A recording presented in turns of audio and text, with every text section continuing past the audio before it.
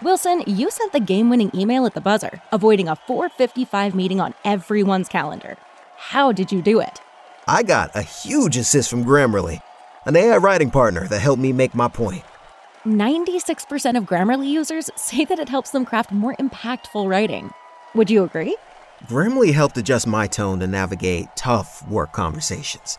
And it works everywhere I write, so I can quickly communicate effectively. Your teammate used Grammarly to summarize an important document, making a 3-pointer. How did he do it? It only took one click. When everyone uses Grammarly, everything just makes sense. You made an incredible slam dunk to end the game. The meeting was canceled, and your team will go home champions. Go to Grammarly.com/podcast to download it for free. That's Grammarly.com/podcast. Easier said, done.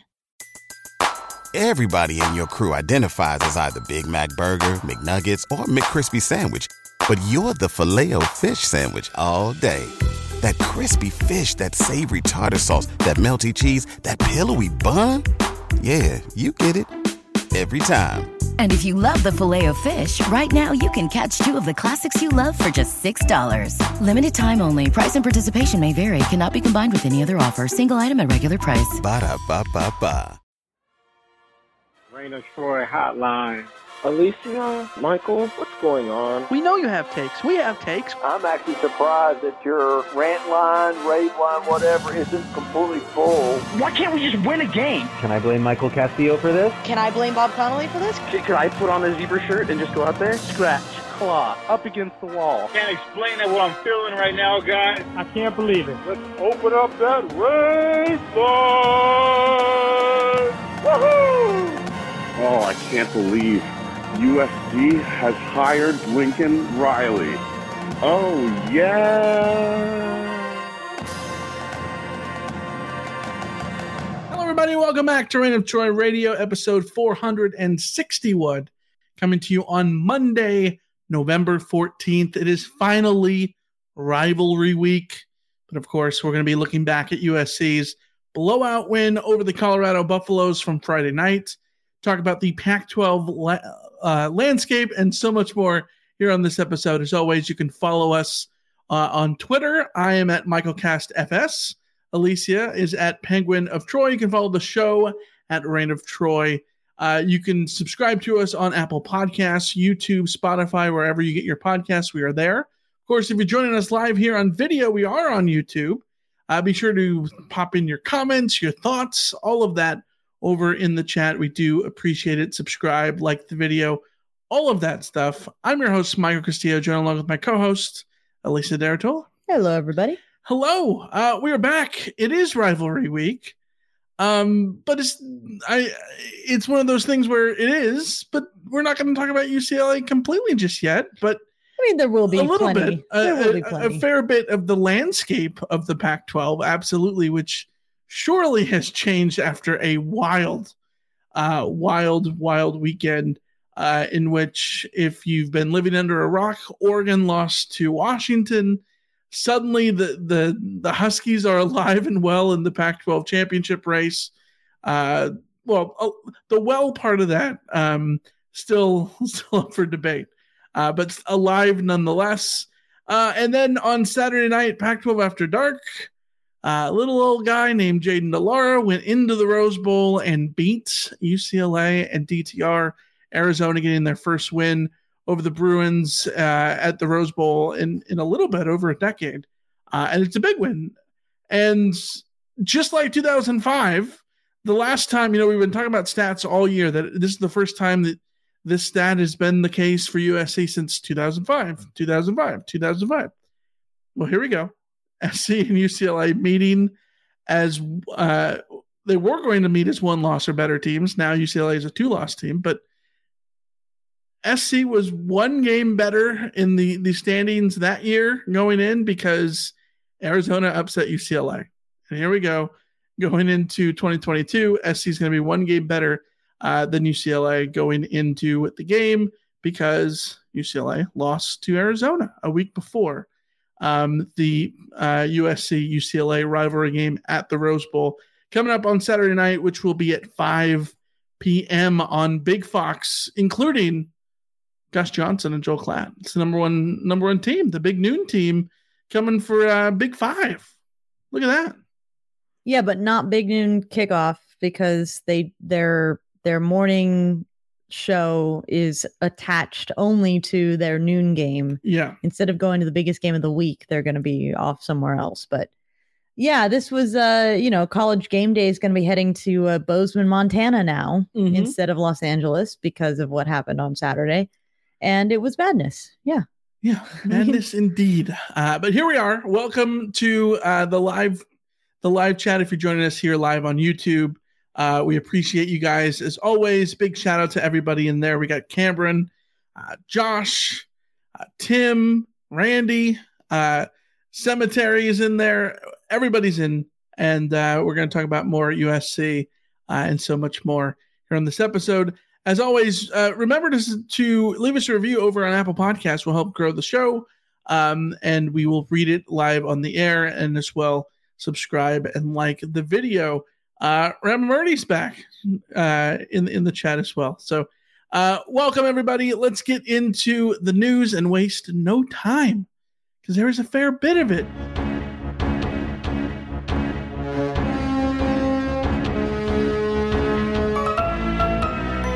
We got to start with the polls. Alicia, USC is now up to number 6 in the coaches poll, number 7 according to the AP poll. A big shakeup after the big shakeup that was Saturday. Utah is now the second-ranked Pac-12 team, number 10 in the AP. The Ducks, after losing to Washington at home in Eugene, fall number 12. Washington, after getting that big win, is up to 15. UCLA 16. Notre Dame, your alma mater, now up to 18 after another win over Navy. Oregon State back in the top 25, which means, as it stands right now, USC has a win over a currently ranked AP poll team. Look at that. Yeah, look at us. It's number 25 Oregon State, but it's somebody. So yeah, gotta start somewhere. Well, it's actually set up kind of nicely for Oregon because I think that game against Oregon State is going to be very, very difficult for them because I have a lot of respect for Oregon State as a team. They're not a consistent team. They're not a great team, but they're deserving of being a top 25 team. I think on the whole of what we've seen from Oregon State, they're a top 25 team. I think on the whole of what we've seen from like Washington State, they're like a top 30 team. So it's good to see at least one of them getting a recognition there in the polls. Yeah. As for USC, it's all just biding time for this UCLA game and the Notre Dame game next week. I think where USC is, whether it's 7 or 6, is the right spot for USC until they beat the teams that they need to beat. Mm-hmm. And they're going to have the opportunity to rise over the next couple of weeks because they're going to have UCLA and Notre Dame and, in theory, a third game in this stretch that will be able to show the voters that they are worthy of being taken more seriously than being number 6. There will also be games in there between Ohio State and Michigan that will shake up that top picture. So USC is where they need to be. USC needs to go out and win games. Yeah, 100%. That's how it has to be for all of these teams, really, if they want to get to the Pac-12 championship game. You can get in with some help, but the help doesn't really not what you want to bank on. Let's talk about the Pac-12 championship game. Everything sort of got shaken up. But that's an understatement. But good for USC in the sense that the Trojans now outright control their own destiny.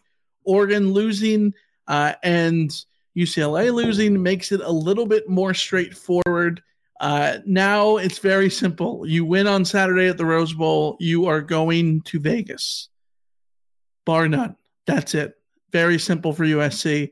The difference is there's still some crazy variants in which SC could lose on Saturday and still get into the Pac-12 championship game. You and I, Alicia, stayed up late Sunday night trying to figure out all the different scenarios, which we didn't. We didn't get all of the scenarios. We tried to come up with a collection of scenarios that made sense to us.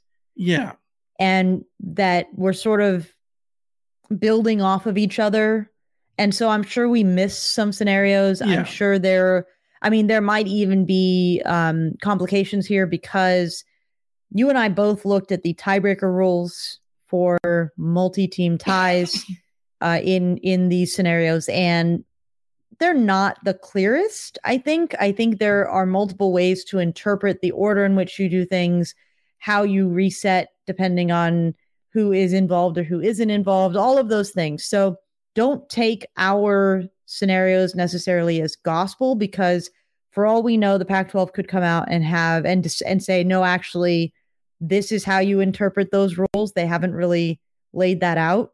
I've seen others in the LA media sphere enduring the same problem of trying to figure these things out. It's all very complicated. So everyone's just doing the best that they can. But I think we've come up with a pretty comprehensive look at what triggers what outcome as far as we could get it. So to go over why there is confusion. So almost any scenario that happens based over the next couple of weeks, like the games that we try to factor in is what happens between SC and UCLA, what happens between Utah, Oregon, Colorado, Washington, UCLA, Cal, Oregon State, Utah, Colorado, and the Apple Cup, Washington State, because those 5 teams, SC, UCLA, Utah, Oregon, and Washington, are all still alive, technically. Yes. And the crazy part is there's 2 ways, at least that we have found so far, in which there can be a 5-way tie.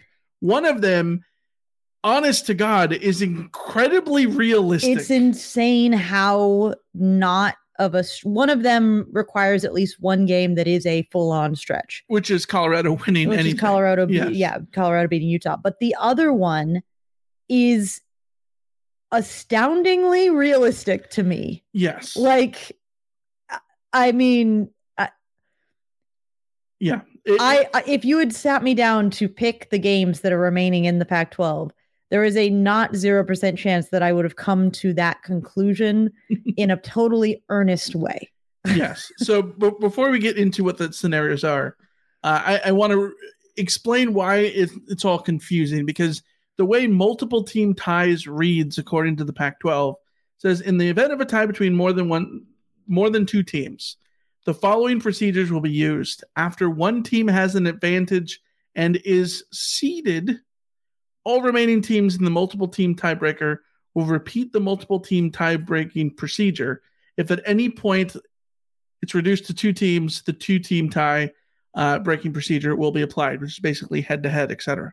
So then there's a list. It starts by head-to-head, winning percentage against common opponents, record against the next highest place common opponent, etc. But where there is slight confusion is like when you have 5 teams and you narrow it down to 4, well, then do you start over again with the 4? Do you it gets slightly confusing. I don't think that's the way it works, because it says that you start over when a team is seeded, which means you work all the way down to having 1 team, and then you have 2 through 5 in that sense, and you start completely over from the beginning. That's our interpretation of how that reads. Yeah. So take that for what it's worth. But here we go. Again, SC is in if they beat UCLA, straight up. That's the easiest scenario. This is the thing that USC fans should be grateful for is, I think, UCLA and Washington and a few of these other teams have to do a lot of blah, blah, blah, blah, blah. USC just needs to win. Yes. A universe where USC wins is a universe where USC is in the Pac-12 title game. Not everyone else can say that. Yes. And it doesn't mean that SC is the number 1 seed. It just means that they are in. Now, what happens if SC loses? As we can see, there's 2 ways that they can get in. One of those ways is the 5-way tie.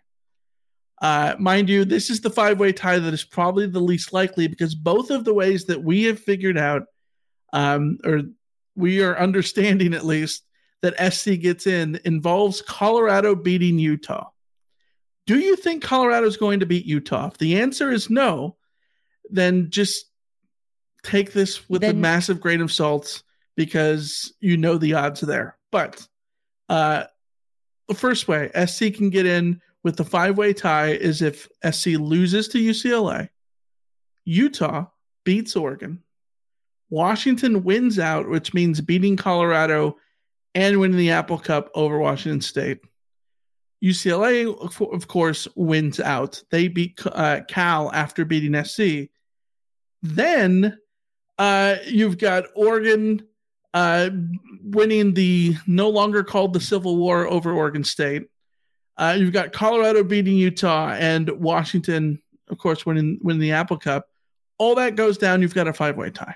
5 teams, 7-2. 5 teams ranked 7-2 in the conference, which is insane. And so the way that breaks down, the reason that SC ends up getting in,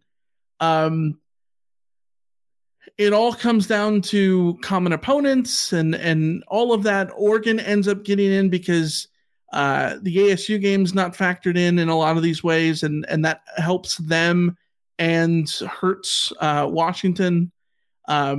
SC gets in because, or UCLA ends up getting eliminated on a lot of the common opponents thing because of Arizona. Arizona is one of the 3 common opponents between all 5 teams. Their loss there certainly hurts them. The flip side for the Bruins is they have head-to-heads in a lot of these scenarios over almost everybody but Oregon. So the problem for UCLA is that the head-to-heads only factor in the multi-team tiebreaker if every team involved in the tiebreaker has played every team involved in the tiebreaker. Right. Which is UCLA's problem because most of the time that's not the case because USC didn't play Washington or Oregon. Right. And if you look at common opponents, the only common opponents are Colorado, Stanford, and Arizona. And UCLA lost to Arizona. UCLA is the only one that lost to one of those teams. So it's all very, UCLA is like in the best position while also in these very niche scenarios in the worst position because their losses to Arizona as opposed to USC whose losses to Utah or Oregon whose losses to Washington, who, the other teams that are involved in the tiebreaker. Yeah, and now that I'm looking at all these different scenarios, we never factored in what happens if UCLA loses to Cal. But so we probably need to go back to the drawing board. Yeah, but again, finish off that side of things. But still, there's just so many games and so many different possibilities. There's going to end up being like hundreds of scenarios. Yes, and this is why I think the takeaway we have from it's 2 hours of figuring this out, and we didn't get to scenarios where UCLA lost to Cal. So yeah, there's that.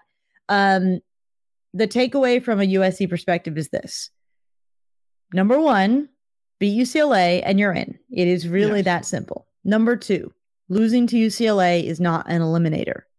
It is probably an eliminator, but it is not an eliminator. And that is the crux of the matter. To go back to us now realizing that we forgot the what if UCLA loses the Cal angle. If UCLA loses to Cal, then SC doesn't have to worry about UCLA anymore. So which SC doesn't lose a tiebreaker to anybody but UCLA and Utah. Right. And then it comes down to who won between Oregon and Utah. And then it's like, I don't know. Anyways, the other thing, I'm sure all of this is confusing. We're sorry. We're rambling all over the place. We're confused too. The last thing I wanted to mention is the 5-way tie that we said seems probable or like very likely, in the sense that none of these is an unrealistic result. If UCLA beats SC, Oregon beats Utah, Washington beats Colorado, UCLA beats Cal, Oregon State beats Oregon, Utah beats Colorado, and Washington beats Washington State, which all of those are favorites, by the way, with the exception of Oregon State beating Oregon. You need one upset. And that one upset is a home team? Yeah. In a rivalry game? So, like, if all that happens, it ends up being the 5-way tie where it ends up as Oregon and Utah being the ones in, USC and UCLA are the ones on the outside looking out of that. Now, mind you, if SC wins, SC goes to the Pac-12 championship game. Who are they going to play? Again, it all factors into who does what against what. If Oregon wins out and SC wins, it's going to be Oregon. If Utah wins out and SC wins, it's going to be Utah. There's a slight chance that it's Washington. But again, you got to factor in things like Colorado winning a game. Yeah. For that thing to come in there. As we stood, there was only one scenario in which we found out that SC could play UCLA again. That is if SC loses on Saturday. And then Colorado, of course, beats Utah. And Utah, Oregon loses out. Yeah. So UCLA beats USC. Utah beats Oregon. Washington wins out. UCLA wins out. Oregon State beats Oregon, and Colorado pulls off the upset of the century by beating Utah. Then you get UCLA as the number 1 seed in the Pac-12 and USC as the number 2 seed in the Pac-12 as part of a four-way tie. So it's wild. But again, we go back to the only scenario here that matters for USC is beat UCLA, because then it's just a question of, will you see Oregon? Will you see Utah? The more I look at it, the more I prefer the outcome where USC gets Utah again. Because Oregon lost to Washington, they no longer carry the top 10 cachet that they would have before, potentially even top 5 cachet if you got to that point with them. So to me, avenging the loss to Utah becomes the game that I want to see from USC. Let me push back on that thought. Okay. You say that now. That's, yes, if Utah beats Oregon on Saturday. I think that the way things are, if Oregon wins out, I think they're going to be right there back in the fringe of the top 10 anyways. I don't think it's going to really matter that much. If Utah wins out, they will have a win over Oregon. Yes. And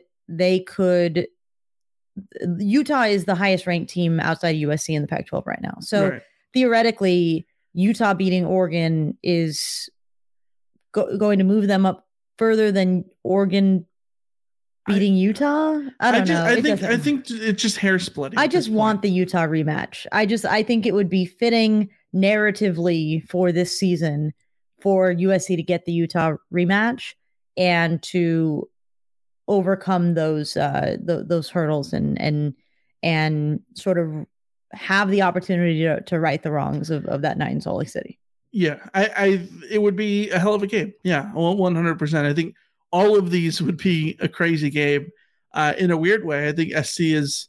I keep going back and forth. Like, is Washington the worst matchup potentially because of Michael Penix? I don't know. SC is probably very fortunate that there's a 1 in a million chance that they end up playing Washington in the Pac-12 championship game. I think if you're talking pure matchups, I do think Oregon is still the worst matchup. Probably. Oregon has the best defense of that group. Bo Nix is Bo Nix, but we've seen him be very, very effective. This is assuming that Bo Nix is not injured. His status for the game against Utah is in doubt now, is in question because of the injury he had at the end of the Washington game. So that's a question, but I think that Oregon has way more talent on defense than the other teams in the Pac-12. And I think that is probably the thing that USC doesn't necessarily want to see. Yeah, for sure. Especially with playmakers that Oregon has, the offense that Oregon has would be a problem for USC's defense as well. Eric says, but a Pac-12 championship game against Oregon is the only matchup that gets us national recognition.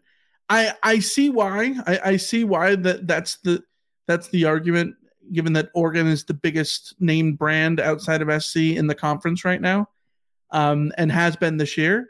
The difference for me is I really just don't think it. I think the committee sees all these teams so close that whoever ends up getting through to that Pac-12 championship game is going to be on the level that is basically close enough to being what SC is, that it's going to be a big enough win no matter what. Yeah, that if SC doesn't get in, it's because they didn't get the help. It's not because they didn't do their job by winning those 3 games in succession. Yeah, the only way that Pac-12 title game win isn't a plus for, isn't the thing that puts USC over the top for the playoff is if Utah loses to Colorado or something. Like if everybody loses and it's USC in first place, SC is still a 1-loss Power 5 champion. No. But like if USC is a 1-loss Power 5 champion and like the Pac-12 title game is against a 3-loss team, then you get into conversation about, well, maybe Tennessee, maybe a 2-loss Tennessee or a 1-loss Georgia if they lose to 1-loss Tennessee who didn't play in the SEC title game. All of these scenarios are crazy. I don't know. It's too much. It's too much straight up. I don't see those things happening. But I think that narratively, if you play Oregon and you don't beat Oregon 49-3, then you're going to just get like compared to what Georgia did to Oregon. I don't think that's the case. I think if you beat Utah, you're avenging a 1-point loss at a neutral site. I think we can look at a game against Oregon and not just say it has to be 49-3 because that's what Georgia did in week 1. I don't think it's that black and white.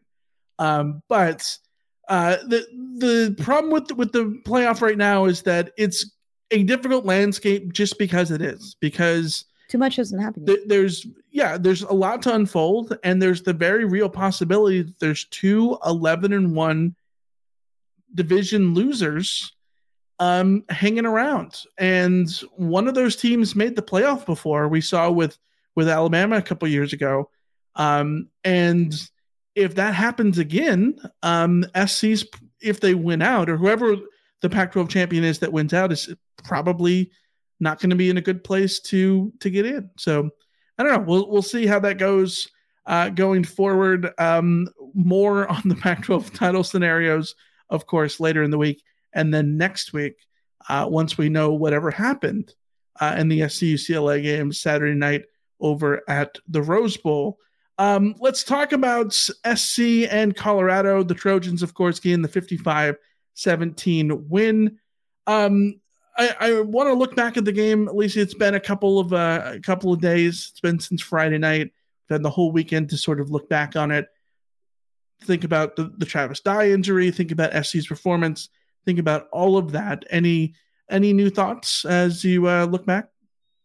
I think my big takeaway is just that USC did what they needed to do in this game. Yeah. They got the 50 plus win. I thought the defense performed well against a Colorado offense that didn't have much going for it anyways, and they did their job. My concern is that USC cannot afford a first quarter level of play in the next 3 weeks, theoretically 2 weeks, but potentially 3 weeks. You can't come out looking as shaky as USC's offense did in the first quarter against UCLA. You can't do it against Notre Dame. And if you make it, you can't do it in the Pac-12 title game because you need to have your offense set the tone in these games. And while it's nice to have your defense be able to set the tone in a game against like Colorado or Oregon State, those are not offenses that we're going to make USC pay to the degree that UCLA could, even Notre Dame could, and a Pac-12 title opponent could. So for me, it's about the offense coming out fired up, firing, and ready to play. And I will pass off that first quarter straight up as number one, underestimating Colorado. Number two, looking ahead to UCLA. And number three, just sort of like little miscues that will happen. And when they gather up all in the same, 5 minutes, they feel a lot worse than they are as an individual moment. So I did see like Brendan Rice tweeted that he has not played to the level that he expects of himself. And he's, fired up to raise his level. Like that is the message that you want to see from Brendan Rice coming out of that first quarter. And, I've seen people credit Brendan Rice for coming back and making the plays that he did later on, because as a receiver, you have to be able to have a short memory. You have to be able to brush off your mistakes. And we saw that from him. Caleb Williams is the same way. You got to be able to brush off those mistakes and get things going. So you take what happened in the Colorado game and you move it forward to the UCLA game. On the defensive side of the ball, I think it's really important that we saw as much of Corey Foreman in this game as we did. Corey Foreman is potentially the game changer that USC needs against UCLA. What we saw from him early in the game against Colorado is exactly what he was recruited to do. It's exactly the kind of plays that USC needs someone other than Tuli Tuipulotu to go out and make. My big concern is across the board. We have seen USC's pass rush be very effective against quarterbacks who can't get away from them and be very neutralized by quarterbacks who can simply step up into the pocket and take advantage of the fact that they are an overly aggressive pass rush. And DTR is that. And JT Shrout is not. And that is really the question that I have for the defense coming out of this game. We saw them respond. We saw them play well. We saw guys who need to step up. It's a whole other level that you are messing with when it comes to UCLA and DTR. And just like watching even Arizona play UCLA's defense, UCLA's offense, and Arizona's defense is not very good, and they did a really good job of unsettling UCLA's offense. But you have to be able to tackle well. You have to pursue well. You have to keep guys in front of you. And I think that what we saw against Colorado was a step in the right direction, but they still have a lot to prove about being able to tackle, pursue, and keep guys in front of them against the level of athletes that they're going to see against UCLA, because Colorado just doesn't bring anything similar to the table. So it's harder to read anything out of the defensive performance. Yeah. I would hope that the offensive performance in the first quarter is a cautionary tale that USC takes very seriously when preparing for UCLA. Yeah, my rebuttal to all of that is, if you're going to have a bad quarter, have it in the first quarter. Against Colorado. Against Colorado, yes. I agree. You cannot repeat that first quarter in the next 3 weeks. At the same point. You can't have a quarter like that against anyone. At any point. I think it's not necessarily that it was a forced quarter. I do think USC needs to get out to a quick start, but you can't have a quarter that is that bad. Whether it's first, second, third, or fourth. No, yeah, for sure. 100%. For me, though, the problem with the 3-game stretch, we were talking about the first 6 games and the next 3 games. We had talked about that all last week and all that. The problem with the last 3 games was that SC got worse as the game went on, particularly on defense. And that was not the case with the first 6 games, because the first 6 games, SC was holding teams to like 6 points in the second half per game. And that was surely not the case against Utah, Arizona, or Cal. And against Colorado scores 14 points in the second half. I don't think that's a major issue. It was a blowout. There was garbage time in the fourth quarter, whatever. But I think we saw SC get better as the game went on, which I think is the important thing there. Secondly, there's a tweet from Shotgun over at USCFootball.com. USC had 2 missed tackles as a team against Colorado, according to Pro Football Focus's initial grading, which is significantly and the better. Trojans had averaged 16.3 in the previous 3 games. So I agree with you that you're hesitant to take away big picture things against Colorado. But I think that is a prime example of at least doing what you're supposed to do and improving on what you haven't done before. Colorado doesn't have a lot of talent on offense, but Colorado's offense and Cal's offense, in terms of talent, not worlds different. That's fair. Yeah. JT Shrout is pretty bad. Yeah. Pretty bad. But Alex Fontenot has been at Colorado for like 9 years, right? Yeah. It feels like it. He's been part of some good Colorado offenses. Certainly this one is not a good one, but still, SC was able to make the tackles. And when you're struggling with the little things, getting the little things right, even against a bad opponent, I think is a way to feel good about things going forward. It's also about confidence. Playing exactly. defense there is something to confidence and swagger on defense. And when your confidence is shattered the way that it looked like USC's defense was, a game against Colorado can reset the clock for you. Yeah. The other thing, in the preview, I talked about that this week would be about seeing how SC measures up against UCLA and Oregon and sort of using some comparative scores. Well, Oregon beat Colorado 49-10. UCLA beat Colorado 45-17. SC scores more points than those two with 55, holds Colorado to 17. UCLA held them to 17. Colorado held them to 10. All of those scores in the same ballpark. That's all that matters for me. Those scores all look the same. They're all lopsided. Yes, SC beat Colorado by 10 more points than UCLA, but it's a blowout nonetheless. It's a blowout, whatever. The interesting thing is looking at yards per play, and SC held Colorado to 4.6 yards per play, which was much lower than what Oregon did. Oregon held them to 5.24 yards per play. The Bruins held Colorado to 4.07, so SC didn't hold them that low, but still 4.6. When you're looking at what SC had done against Cal and Arizona and Utah the weeks before, I get that it's not an opponent that's on the same level, but still considerably better. Those are the things that you at least are showing that you're taking care of business against an opponent that you should be taking care of business for.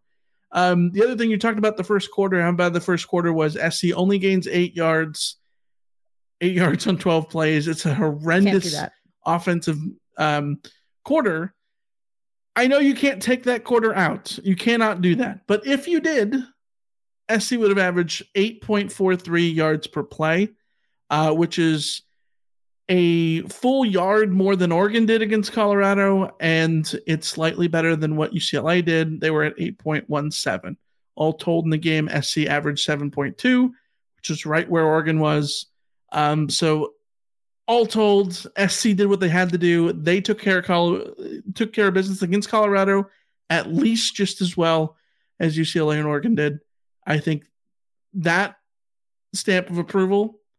The other thing we talked about was look as good as UCLA and Oregon, and then the third one was stay healthy.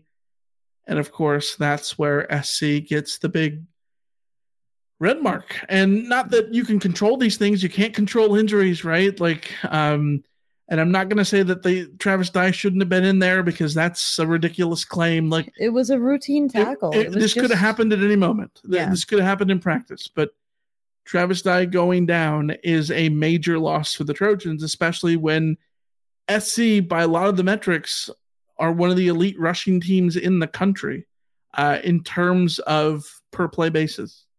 The number one team in opportunity rate. That is going to bode well going forward, but Travis Dye was a big part of that. And I know Austin Jones is there, and I know Raleek Brown looked really good on Friday night, but it would be even better if Travis Dye was still part of it. So that's going to be a big loss for SC to overcome, not having him there for the remainder of the season. His college career, of course, done. The interesting thing is this the motivational factor to rally SC to go forward? It could Intangibles are hard to measure. Those are the things that you like to hope that that's the case. But you never know. I always thought that, Ronald Jones wearing the number 4 for Joe McKnight in the Rose Bowl was going to mean that he was going to rush for 200 yards. He didn't. So nope. You know what I mean? Like, you never can predict these emotional things. No, you really can't. I think that what you look at is that Travis Dye was an emotional leader for the team, and that doesn't go away. We've seen his leadership be an important part of reminding USC that, what it takes to win. And so that doesn't go away. Austin Jones is a very capable running back. Raleek Brown is a very exciting talent. And, Darwin Barlow, I think you and I both agree, while he might not be on the level of a Travis Dye, he's a capable running back too. This isn't the end of the world. The depth at the running back position in terms of rushers, obviously you want Travis Dye, but you can survive without him in terms of the rushing attack. So to me, it's about whether or not USC responds to the messaging that Travis Dye is putting out. If maybe Travis Dye is the rallying cry around the preparation this week, like, is motivating his teammates to be as ready as possible for the UCLA game, understanding how important it is, all of that. That's where I want to see the factor come in. That Dye motivation, as Josh says in the chat, it's not necessarily about playing for Dye. It's about responding to Dye's example, responding to his energy and his leadership and the example that he sets to the team. Yeah, for sure. We'll see how that goes on Saturday against the Bruins. But before we wrap up discussion on Colorado, let's go over the over-under. I'm super excited about this. We have to, though. Yes, we do. Yes, we do. Yes, we do. I think we can skip it. Do it. Alicia, you know the only good thing about football season being over? There's literally nothing good about the football season being over. It's just an endless wait until the fall. See, that's where you're wrong. It's tournament season. The best way to take your mind off the endless wait. That is true. I may not want to watch the men play, but the USC women are pretty awesome. Exactly, but it's not just SC. There's high-stake basketball moments all over the country. But you know what? They get even better with Prize Picks. So you're saying the only thing better than watching Juju Watkins is taking the more on Juju Watkins? Bingo! You can now turn your hoops knowledge and love of Juju Watkins into serious cash, because you can now win up to 100 times your money on Prize Picks with as little as 4 correct picks.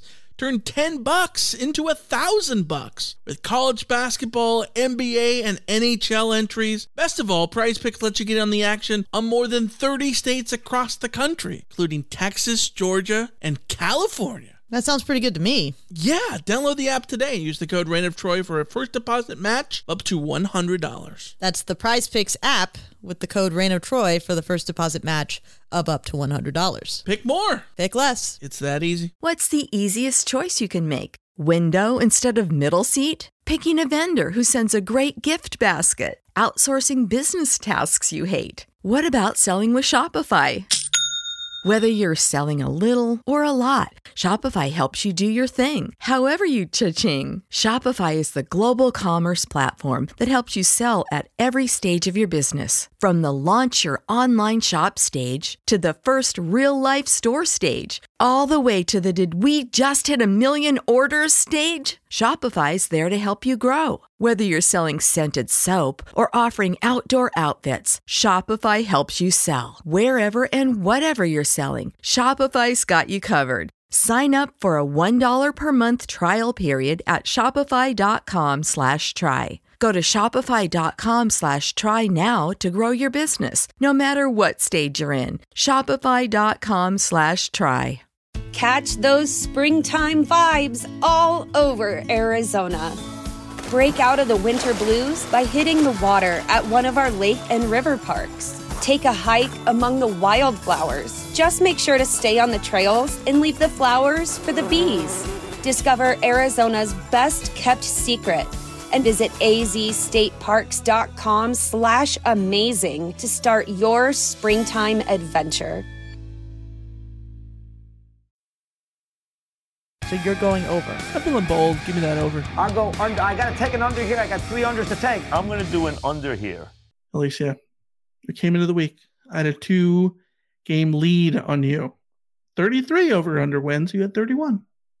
Your first over-under was 411.5 passing yards for Caleb Williams. I don't know why you put the line that high, but you did. I was setting season highs. I clearly should have gone back to the drawing board, kid. Yeah. 411.5. I took the under, of course, obviously. Alicia, it was under, obviously. 268 yards for Caleb Williams. Not just because of the bad first quarter, but because none of the elite quarterbacks were going to be throwing that many yards on Colorado. We talked about it before. If Caleb Williams had to throw for 400 yards, that would be a bad thing. DTR threw for 234, Bo Nix for 274, Caleb Williams 268. So again, right in the mix of what's expected against Colorado. So there we go. One over under win for me to start off. My first over under pick was over under 8.17 yards per play for the Trojans. Of course, that was what UCLA had done against Colorado. You took the over. Thank God for that first quarter, because it was under. It was 7.2 for the whole game. This one hurts me. This one hurts.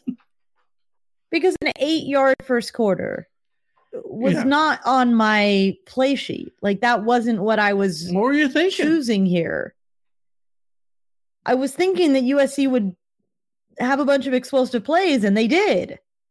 I just didn't count on an 8-yard first quarter. It's not fair. I'm big mad. Do we want to get to your next? No, I don't. I just skip all of them, please. All right. Your next over under was over under 149.5 yards for Travis Dye. See, I thought this was the game where Travis Dye could just rip off an 80-yard run, and that's like where it would come from. And then he wasn't getting. He could have been completely healthy. He wasn't getting 149 yards in this game. It was the under, which I took. He had 9 carries for 26 yards. Statistically, it was like not one of his good games at all. No, well, because the first quarter, USC, well, actually the first half, USC couldn't run the ball at all. They were getting stuffed. That's the concerning bit. Yeah. They definitely were able to run the ball rather well in the second half, but that was without Travis Dye. So that's 3 straight you've gotten wrong to start. Number 4, we go with my second over under 5.24 yards per play for Colorado. Again, this is what Oregon had held Colorado to. You took the over. I took the under. It was under 4.6. Just next. All right. I can go to the next one. You said over under 118.5 receiving yards for Taj Washington. Ooh, that's a high line. I, of course, took the under on that. It was under. He had 66 on 2 catches. And again, I was thinking he would have like 4 or 5 catches and that a couple of them would be nice ones that he broke long, like the one that he did break long. But no, it had to be the Brendan Rice show. So, yeah. Technically, SC's leading receiver in terms of yards was Kyle Ford. But targets, yes, it was Brendan Rice. Yeah. Last one, we can skip this one. No, let's linger on this one. Let's do it. All right. Last one, I said over under 55.6 third down conversion rate for USC. Trojans coming in were 4th in the country, and Colorado was dead last defensively. You took the over at 55.6%. I took the under, or get locked into the under, of course. And it was over. SC was 8 of 12, which is 2/3, 66.7%, according to the math.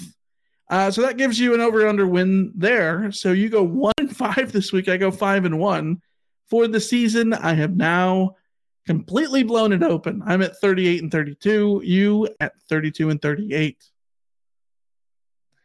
I mean, I got one. I'll take the one. Yeah. You love to see it. All right. Big winners for the Rotbots. Big ups to two perfect scores this week. Big shout out to Tat Freak and Big Poppy 55. Both of you guys went a perfect 6-0. Impressed. Well done. There were a ton of people, including me, of course, who went 5-1. Let's go to the season leaders. Here's the top 10.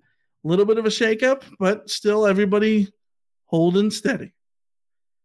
Number 10, tied for 9th, so 9 and 10, with 42 over-under wins. is LA Fred and Stephen Schad. Tied for fifth. There's a four-way tie for fifth between Cali Cat, G Young 08, Jay Vandy, and Randy from Redlands with 43. Tied for second is a three-way tie between Carrie from Chicago, Moose Pants, and Ocean Beach Trojans with 44. And then with a buffer, an extra game buffer with 46 over under wins. In first place, of course, still Ryan from Arizona. You go, Ryan. He's chugging away. He's got it. Let's get to game predictions. Of course, Bill Connolly's metrics had SC with a 98% win probability. Vegas had the Trojans as 34-point favorites. SC wins 55-17 to cover. Alicia, you said it would be 49-20. I said it would be 47-17. Nearly, sort of, almost had a chance. Didn't get it. 45-17, the final score. Yeah, I debated giving USC more than 50 points and ultimately decided against it. And they proved me wrong on that one. They got that. The second half, I really liked the way that the second team unit moved the ball. Yeah. And I thought that there have been accusations about, running up the score and all that kind of stuff.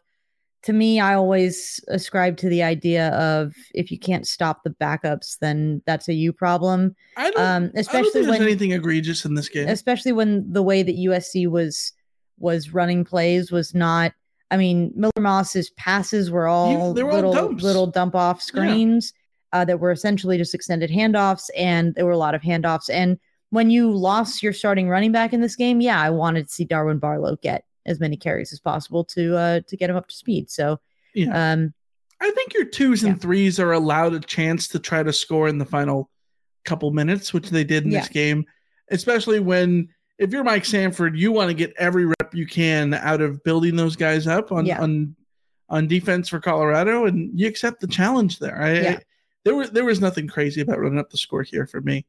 I guess SC could have taken knees with 2 minutes to go, but that's wasted. I mean, and this is my guys. They needed reps. That's wasted reps to me. Yeah. Like I never say you should, unless you're taking the knee because you're running out the clock, because you could lose the game if you don't have anything but just the clock running.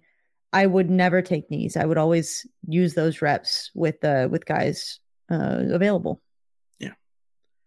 All right, let's get into the mailbag. You've got mail. Got a bunch of questions here that we've been starring up over on the old YouTube to go through, but I did want to start with an email we got from Shane. Hi, Rod. During the CarCast, there was mention for attendance for the Colorado game, and I'd like to share my experience. I held season tickets from 2001 to 2018, and each year the fan experience got worse from an access standpoint. By 2013, if you didn't donate a hefty amount to the university, you were basically forced to arrive at 4 a.m. to line up for a few of the general parking lots or risk parking in someone's front yard, and that ain't fun. Also, at some point they began moving our seats around. We had aisle seats for a decade, and all of a sudden we got moved to a worse section. The university priced out the average fan and caters to the big donors who often don't even go to the games. It's hard if you can't afford to donate. Shane from Pacoima. I see no lies there. Yeah. I think that is the nature of college football.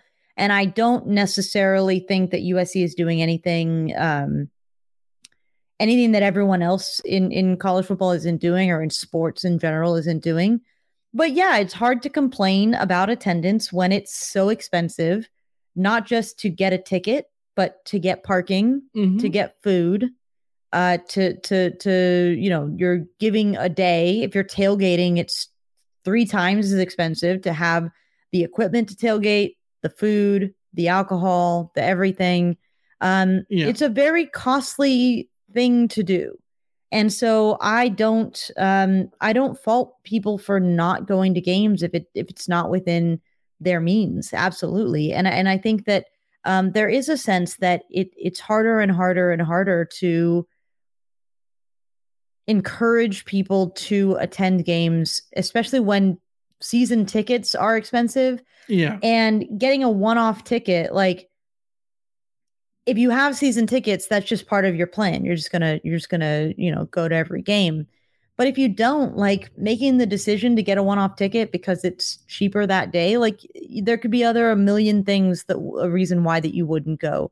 And a million other reasons why it would be difficult for you to get there and figure things out. So I don't know, like this is the reality, especially too, when you have people like my dad, huge USC fan, huge. It's, it's number one sports fandom for my dad. He prefers to watch at home on the TV. He thinks he can see it better.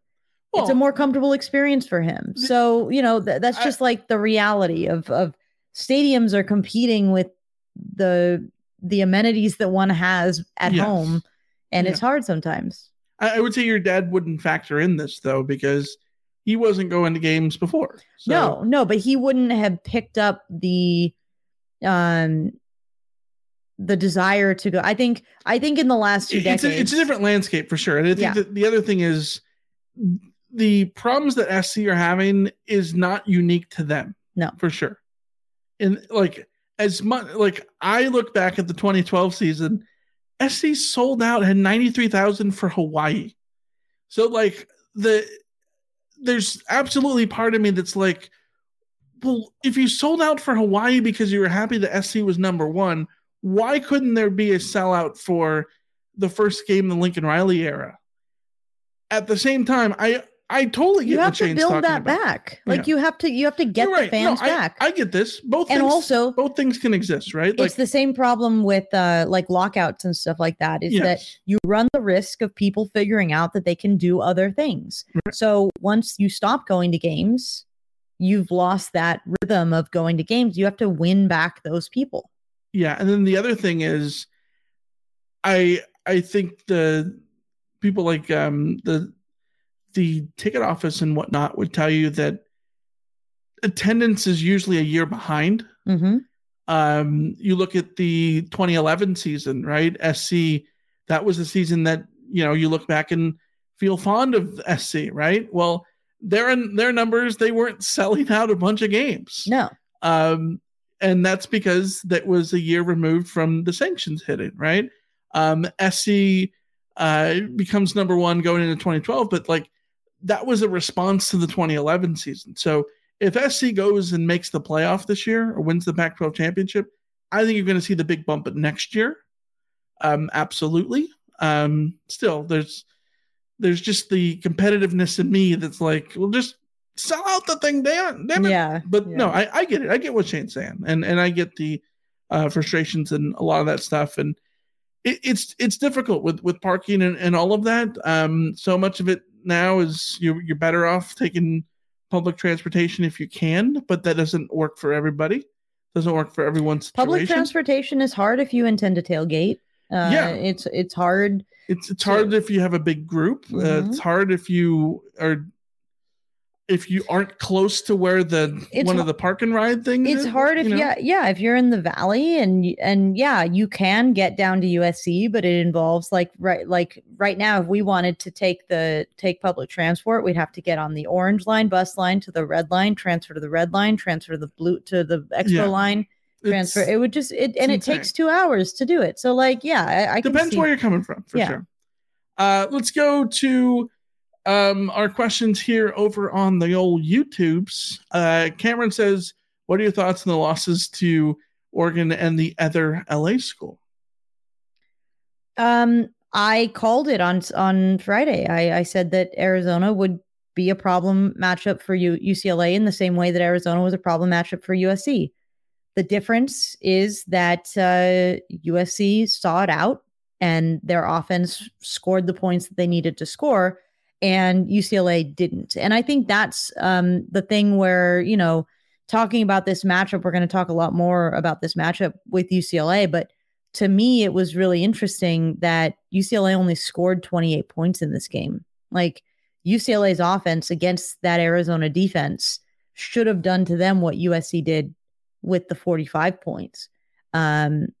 that is the difference between those two games. And USC did that on the road too. So to me, it just makes USC's win over Arizona that much more impressive because of what Arizona was able to do to UCLA. Yeah. I think Oregon, that was just a dogfight with Washington. It did not help that Bo Nix got injured. It did not help that Dan Lanning went for a 4th down with a backup quarterback in the game because the analytics. I get it, but I also disagree. So yeah, that was just them not making plays, and big ups to Kalen DeBoer, who is doing really good things at Washington that have sort of flown under the radar all season. Still got a long way to go, obviously, because he can't be losing to UCLA the way that Washington lost to UCLA, but Kalen DeBoer is a good coach, and I expect big things from him from Washington. Yeah. I think you pretty much summed up all of that. I think that UCLA looked like they were looking ahead in a lot of aspects. They're a better team than they looked like on Saturday. DeLauro was great, and we saw him have those flashes against SC too. But UCLA should have been able to outscore them nonetheless, and they couldn't do that. Josh says, do you enjoy the chalkboard material from DTR as much as I am right now?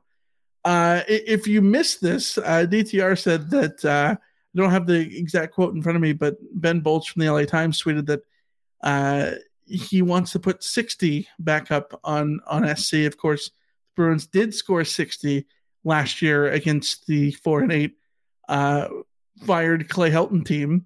I'm one of two minds of this. One, if you're DTR and you did score the 60 points last year, you sort of have a right to be able to talk a little shit.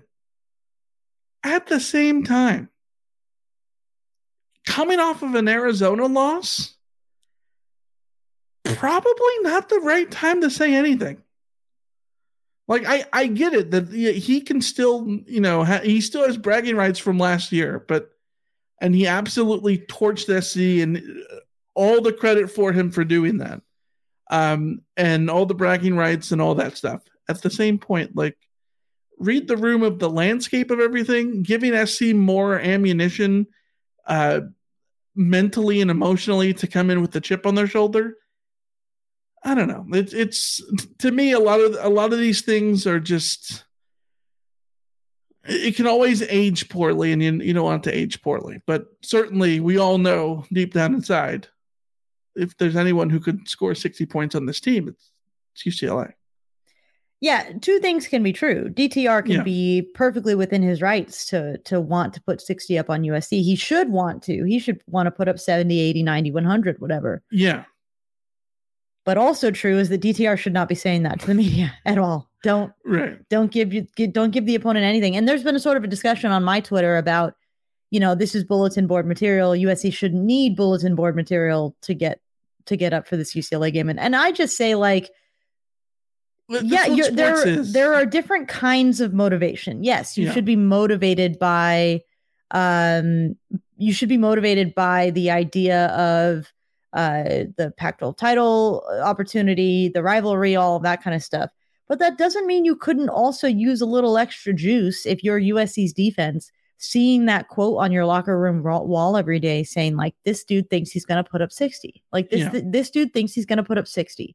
Like, there's something to that, that is there, does matter. And we've seen this a million times over with sports, that even the littlest comment can set a team off. Well, look at Clemson and look at all those times that Dabo Swinney has taken any little thing to have the persecution complex, to say that, everyone's against us, and use that as motivation. It's annoying.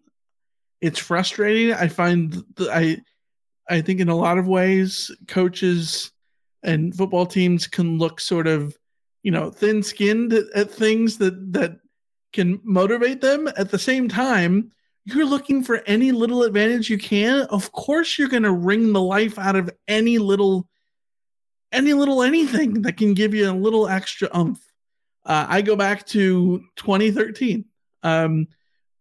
We were doing this this podcast and doing rainoftroy.com early on in our days of doing all of that, right?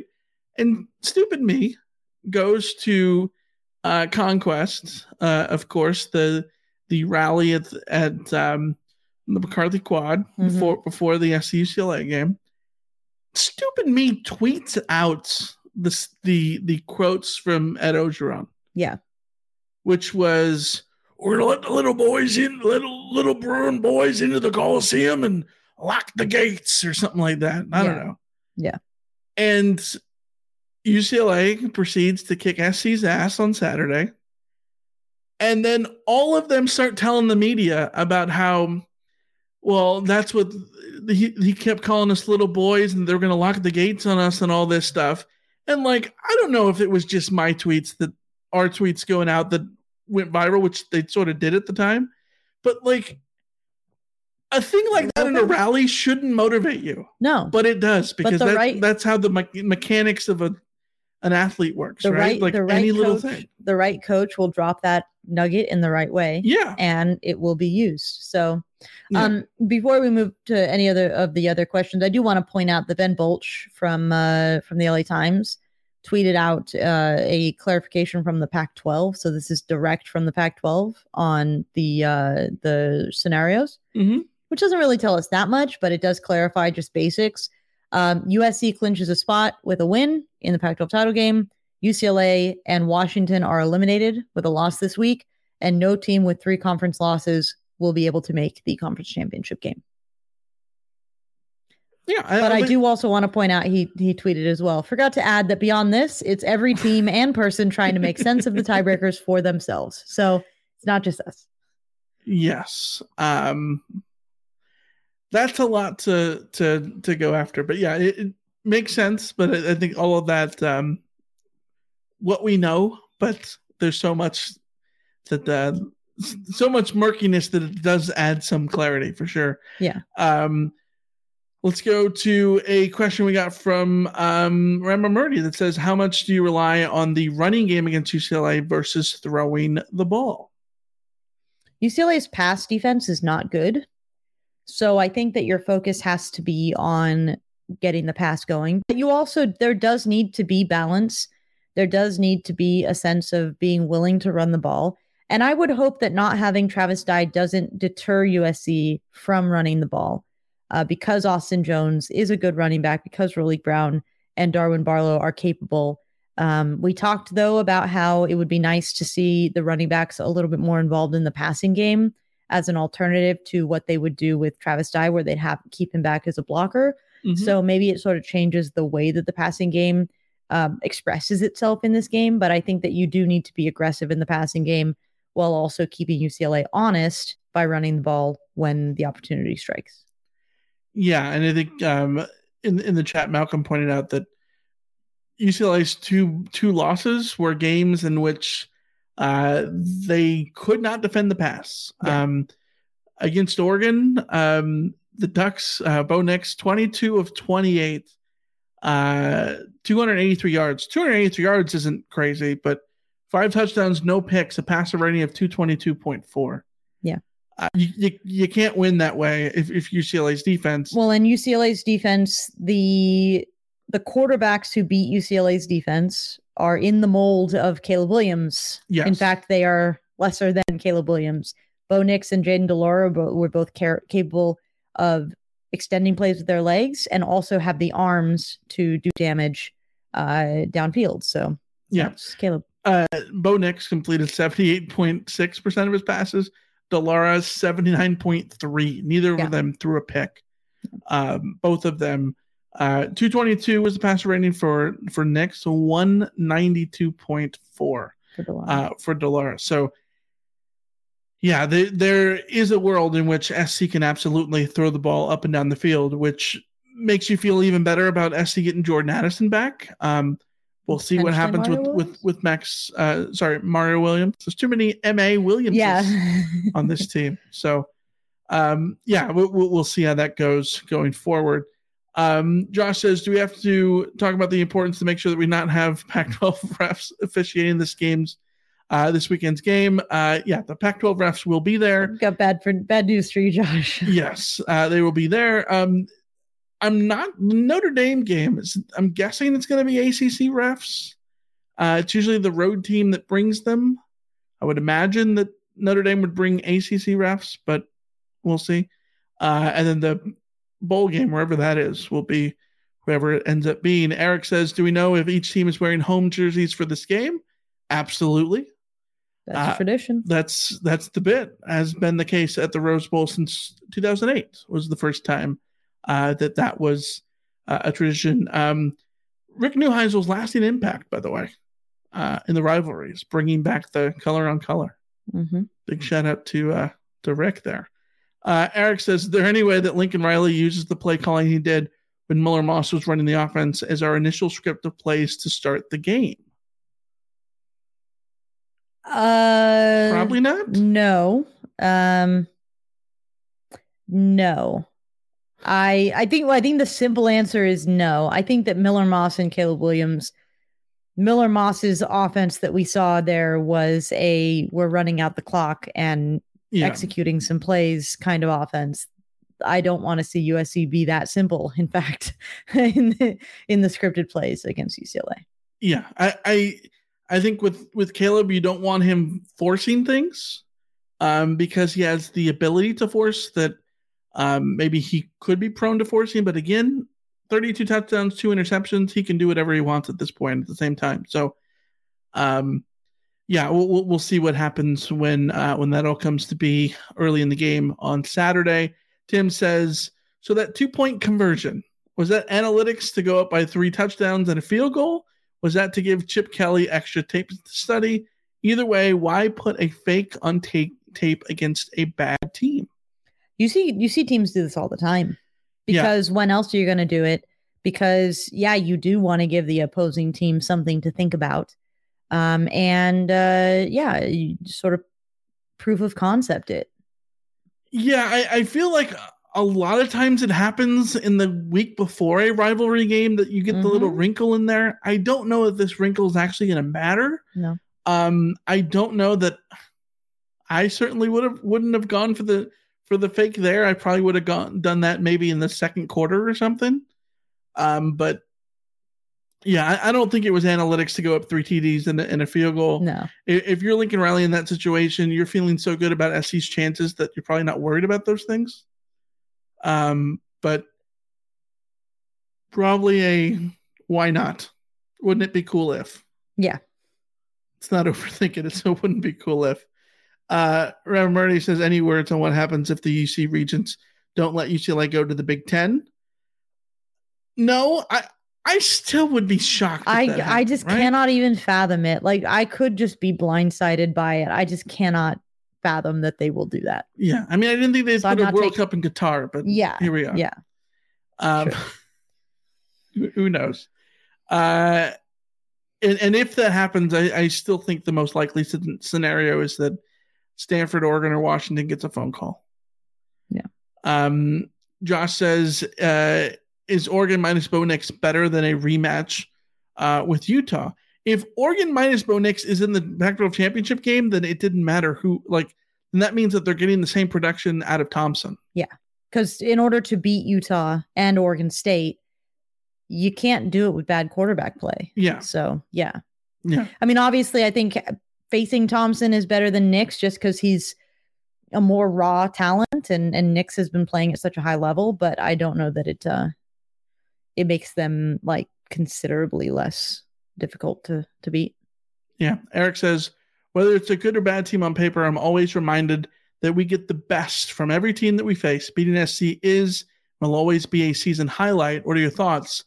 100%. And I tweeted out on Saturday night that do not for 1 second think that UCLA losing to Arizona means that they're any less dangerous on Saturday night. If anything, the Bruins are more dangerous because you could rest on your own laurels there.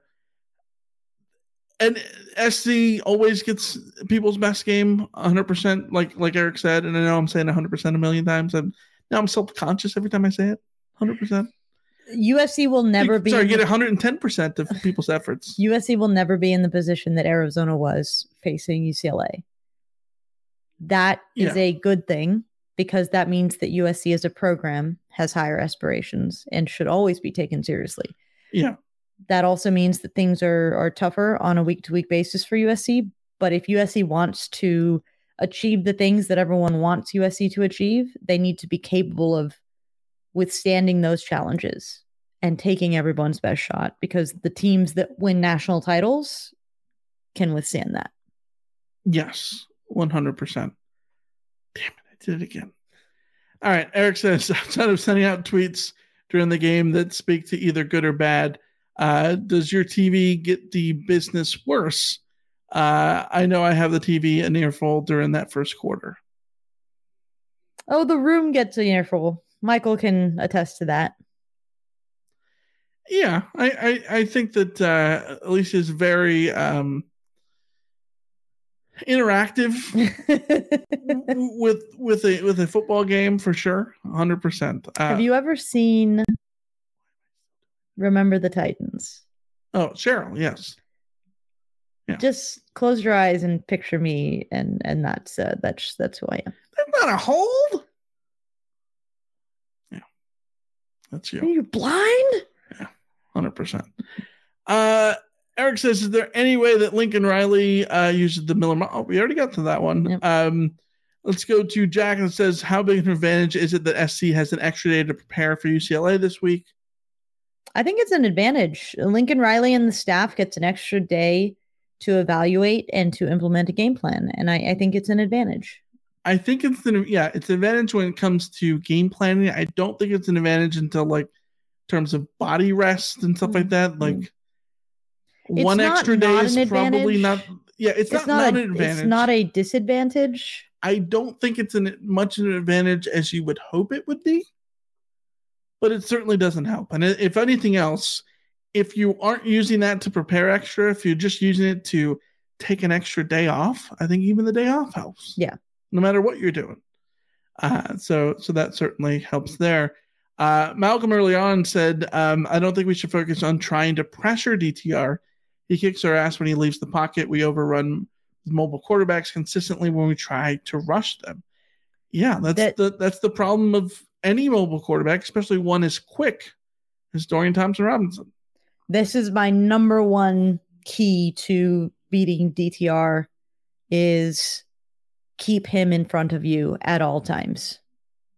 Keep him in front of you at all times. It is less important to get him down for a sack than to make sure he does not escape from your attempts to sack him. Yeah. Just keep him in. Treat him like your soccer players who are just trying to corral a ball carrier. Like that would be my advantage. Yeah. Your favorite five head says, did Riley run die ragged? Haven't seen Jones or Barlow all year. No.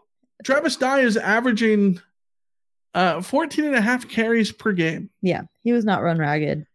No, I think Jones lost playing time because no blocky, no Rocky. Yes. And Barlow has been riding the bench the whole time. So clearly he's just not earned the trust from the coaching staff. So I don't think this was a Dye was overused situation at all. Last question. Mark says, can the Rose Bowl be considered a home game still, or are those long days long gone? I think it should be. Absolutely. It's certainly not a road game. Yeah. I am excited. We are going to be over on the What's Brewing show. We're going over there Tuesday night. That episode will probably be live Wednesday if you go listen to the What's Brewing show if you want to this week. We'll be over there talking about stuff. And we are going to have Jake as part of our Wednesday show. It'll be one of two ways, and this will be dependent on how we work this out. I don't know. Either we're going to have him in here on video for like a 15-minute segment and whatnot and bring him during our live show, or we will record something with him tomorrow and then plug it in as a segment in the middle of the preview episode, but it would only be available for those of you listening on Apple Podcasts because technology restraints. We're figuring it out. Yeah, so we'll figure it out. But either way, there will be some Jake on Rain of Troy Radio this week. We'll let you know how it ultimately comes to be. We're excited. It's going to be a big week. Also, we have to tell you at some point what the schedule is going to be like for the next 2 weeks because we're going out of town next week. So things are going to be a little crazy. We're going to try to stick to the normal schedule, but there might be some deviation. So keep that in mind. That's going to wrap it up, and we will be back Wednesday. So until then, be sure to like us and subscribe to us on YouTube and all of that, and do what you need to do. Yeah, and prayers up for the University of Virginia family. Unimaginable things going on over there. Yes, absolutely. So now we have to do that awkward thing where we go from a sad story to saying goodbye to signing off. So till then, we will see. See ya. Enjoy all your favorite sports like never before at BetMGM. Sign up using code CHAMPION and receive up to $1,500 back in bonus bets if you don't win your first bet. When you register with BetMGM, you'll get instant access to a variety of parlay selection features, live betting options, and the best daily promotions in the business. And with BetMGM at your fingertips, every play and every game matters more than ever. Remember to use code CHAMPION and receive up to $1,500 back in bonus bets if you don't win your first bet. Place your money line, prop, or parlay bets with the king of sportsbooks today. BetMGM and GameSense remind you to play responsibly. See BetMGM.com for terms. 21 plus only. Virginia only. New customer offer. Subject to eligibility requirements. Rewards are non-withdrawable bonus bets that expire in 7 days. Gambling problem? Call 1-800-GAMBLER. Promotional offer not available in Washington, D.C.